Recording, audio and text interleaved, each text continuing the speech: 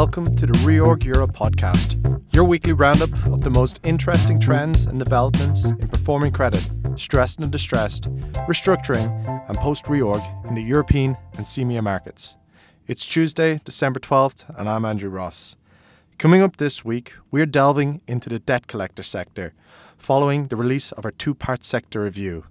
We will then run through the key highlights from the primary market this past week. But first, we're joined by Reorg Covenants lawyer Bart Capicci, who's here to talk to us about Synlab's high-yield bonds that are currently in the market.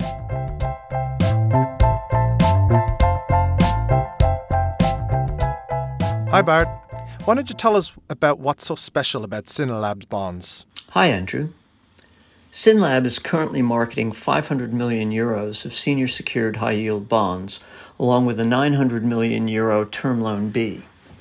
The proceeds, along with those from a 500 million PIK facility, will be used to fund Cinven's acquisition of Synlab and to repay its existing term loan A.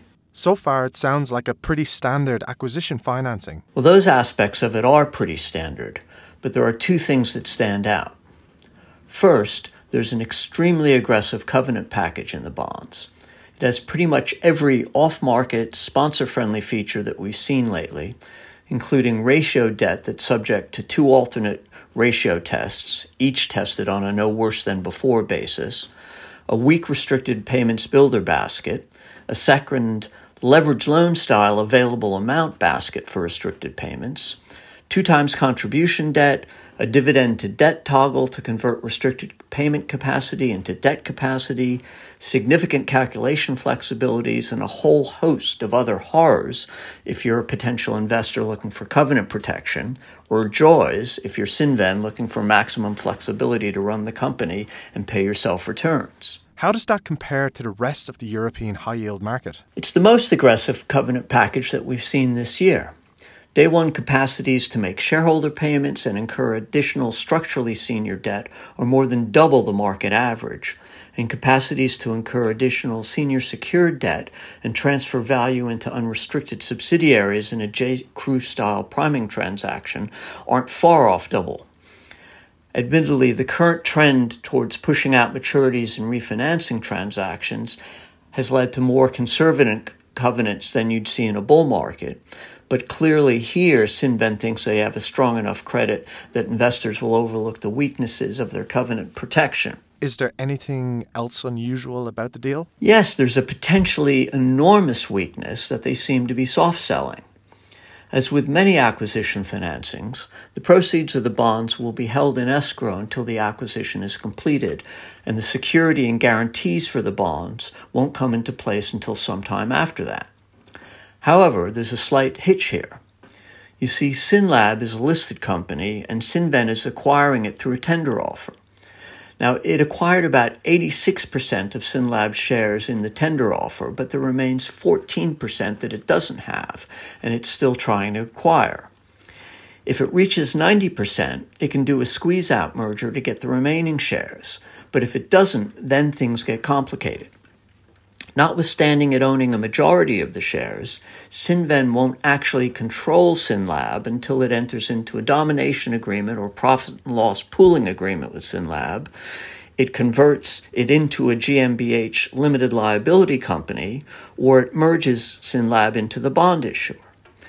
Now, you'd think they'd be able to achieve one of these, but there's no clear roadmap for that, and if it doesn't happen, then things get decidedly worse for bondholders. How so? Well, German corporate law is relatively restrictive in terms of the guarantees and security that subsidiaries can give to support an acquisition.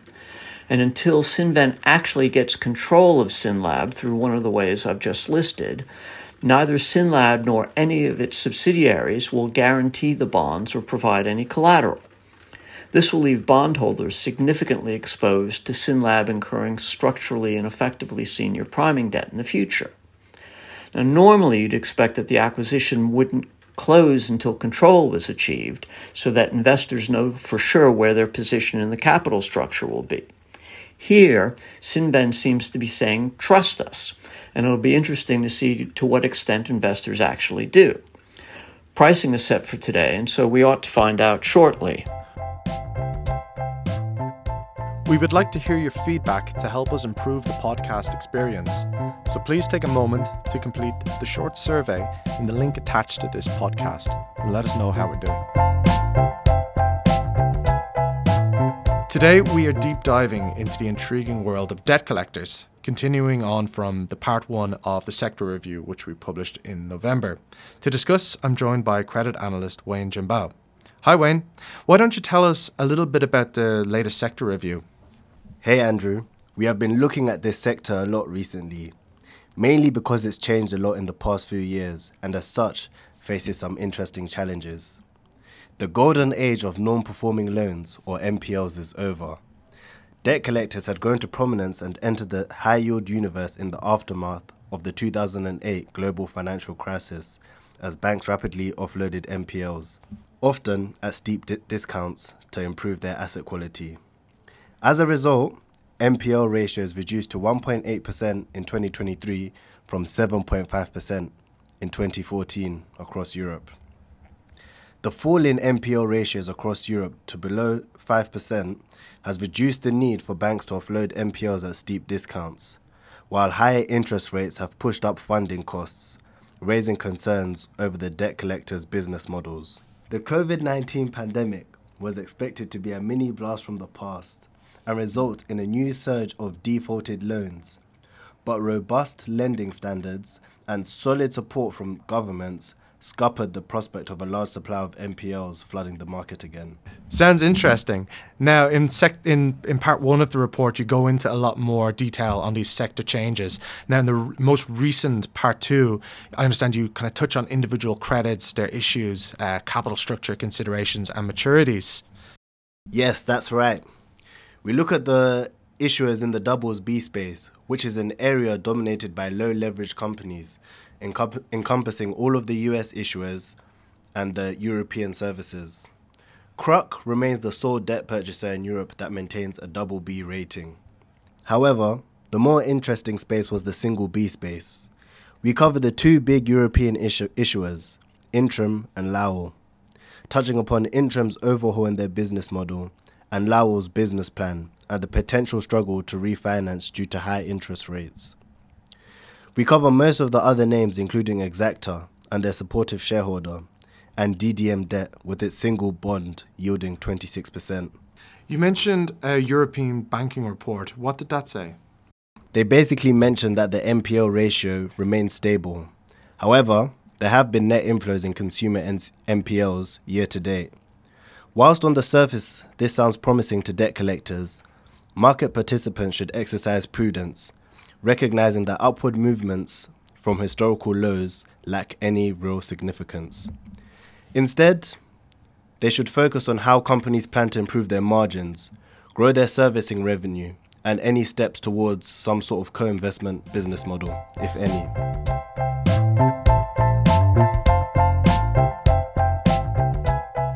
Joining us now is leverage finance reporter Beatrice Mervolian. Hi, Beatrice. What has been going on in the primary market this past week? Hi, yes. Last week, a number of loans wrapped up syndication, while identity software group Idemia, education provider Europa University, and media technical production company NEP launched new loans. Meanwhile, equipment rental group Loxum and telecom group Iliad raised new bonds, with Synlab adding a bond to its debt package later in the week. This week, no new deals were launched so far. Next year, investors expect a continued focus on dividend recaps as sponsors seek returns on their investments amid a still challenging M&A market. However, this will only be possible for stronger credits with relatively moderate leverage. Many of the credits in the primary market last week, such as Schoen Clinic and Wiener Plastics, were high quality. However, some strong businesses are trying to push leverage to unsustainable levels, investors have said. For example, drug delivery device solutions company Nemera, which is marketing a €590 million term loan B to extend the maturity of its existing facility to 2029 and partially refinance its second lien facility, generates lower EBITDA than its expected capital expenditure, which is particularly challenging with leverage increasing to almost 6 times on a gross basis. Investors also noted the high leverage on Synlab and Idemia. lenders considering private hospital operator Schönklinik's 350 million term loan B highlighted that the company is a small player in a fragmented market. However, net leverage is reasonable at 4.2 times on a pro forma basis, and the fixed charge coverage ratio will remain over 2.5 times after the refinancing. The company faces some concentration risk because it generates almost all of its revenue from Germany, and regulatory reform is underway there, which means that there is some regulatory risk. Equipment rental company Loxam priced a €600 million 5.5-year senior secured note at par with a 6.375% coupon for refinancing. Investors considering the new notes highlighted that the company has a leading position in Europe and has been well managed through multiple economic downturns. However, some buy-siders were concerned that the company's expansion over recent years has been overly ambitious and entirely debt-funded, and free cash flow generation has also typically been limited. However, the company does benefit from counter-cyclical free cash flow generation because it can pull back on capex during economic downturns. Investors considering Synlab's debt package noted that the company is in a stable, highly regulated, non-cyclical sector with high barriers to entry. Synlab benefits from far greater geographical diversification than many of its peers.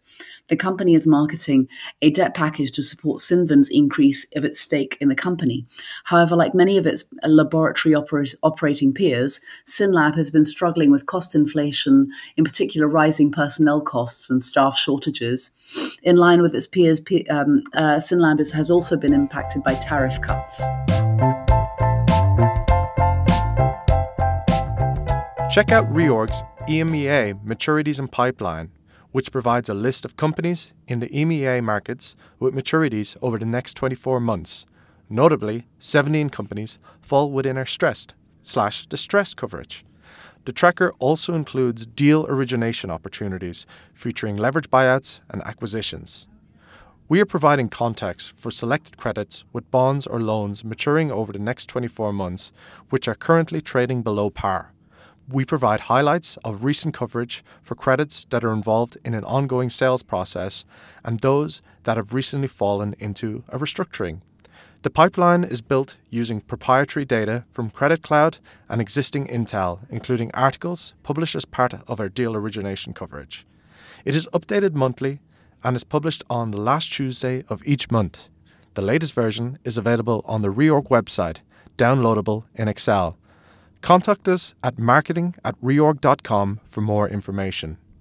Further information on all the situations and events discussed in this podcast are available on the Reorg website, reorg.com. We hope you can join us next Tuesday for another Reorg Europe podcast. Until then, have a great week and thank you very much for listening.